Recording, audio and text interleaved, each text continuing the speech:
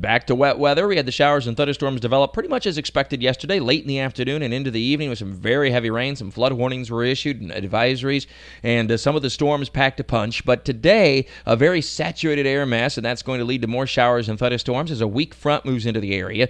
Heavy rainfall potential is going to continue, and if we can get enough heating, there may be an isolated strong or severe storm, but much of it will be contingent upon whether or not we can get much sunshine, which looks rather doubtful today. But still, a few strong storms possible, especially near and south of Interstate 10 as we get into the middle of the day and into the afternoon. Widespread rainfall, though, with another 1 to 2 inches in many spots, locally even more to go on top of what fell late Sunday and Sunday evening. And then we start to see a little bit of a wind shift change for Tuesday into Wednesday, more of an onshore wind out of the northeast, so it still will be wet on Tuesday, high humidity, so scattered showers and thunderstorms, but a tendency for that rain to shift more inland as we go through the day due to the onshore winds, pushing it mostly west of I-95, the showers and storms in the afternoon.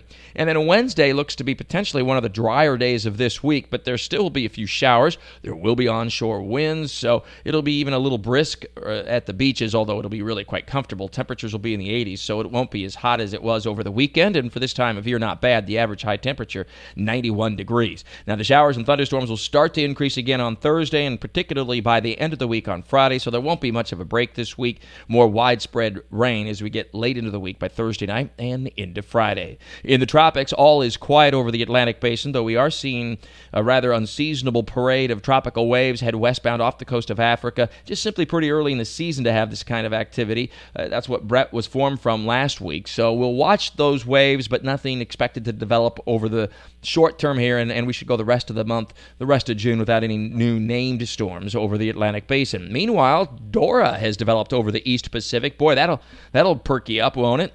When you hear the name DORA, but that's East Pacific. Remember, DORA from 1964 hit Jacksonville just about head-on, hit into northern St. Johns County in early September, and the last landfalling hurricane to make contact with land, the eye anyway, over northeastern Florida. So it's been 50-plus years, and DORA was then retired from the list of names in the Atlantic Basin, but it remains on the Pacific Basin list, and of course those names are repeated every 6 years, and that's how DORA has popped up this time. Just off the west coast of Mexico, just off the west coast of Mexico in the East Pacific. It'll continue to work its way west-northwest, bending more west with time, so while there'll be some heavy rain and rough seas and surf on the southern coast of Mexico today, conditions will improve over the next couple of days, and Mexico will not take a direct hit from DORA, which has a shot at becoming a hurricane before weakening by midweek out over the open East Pacific.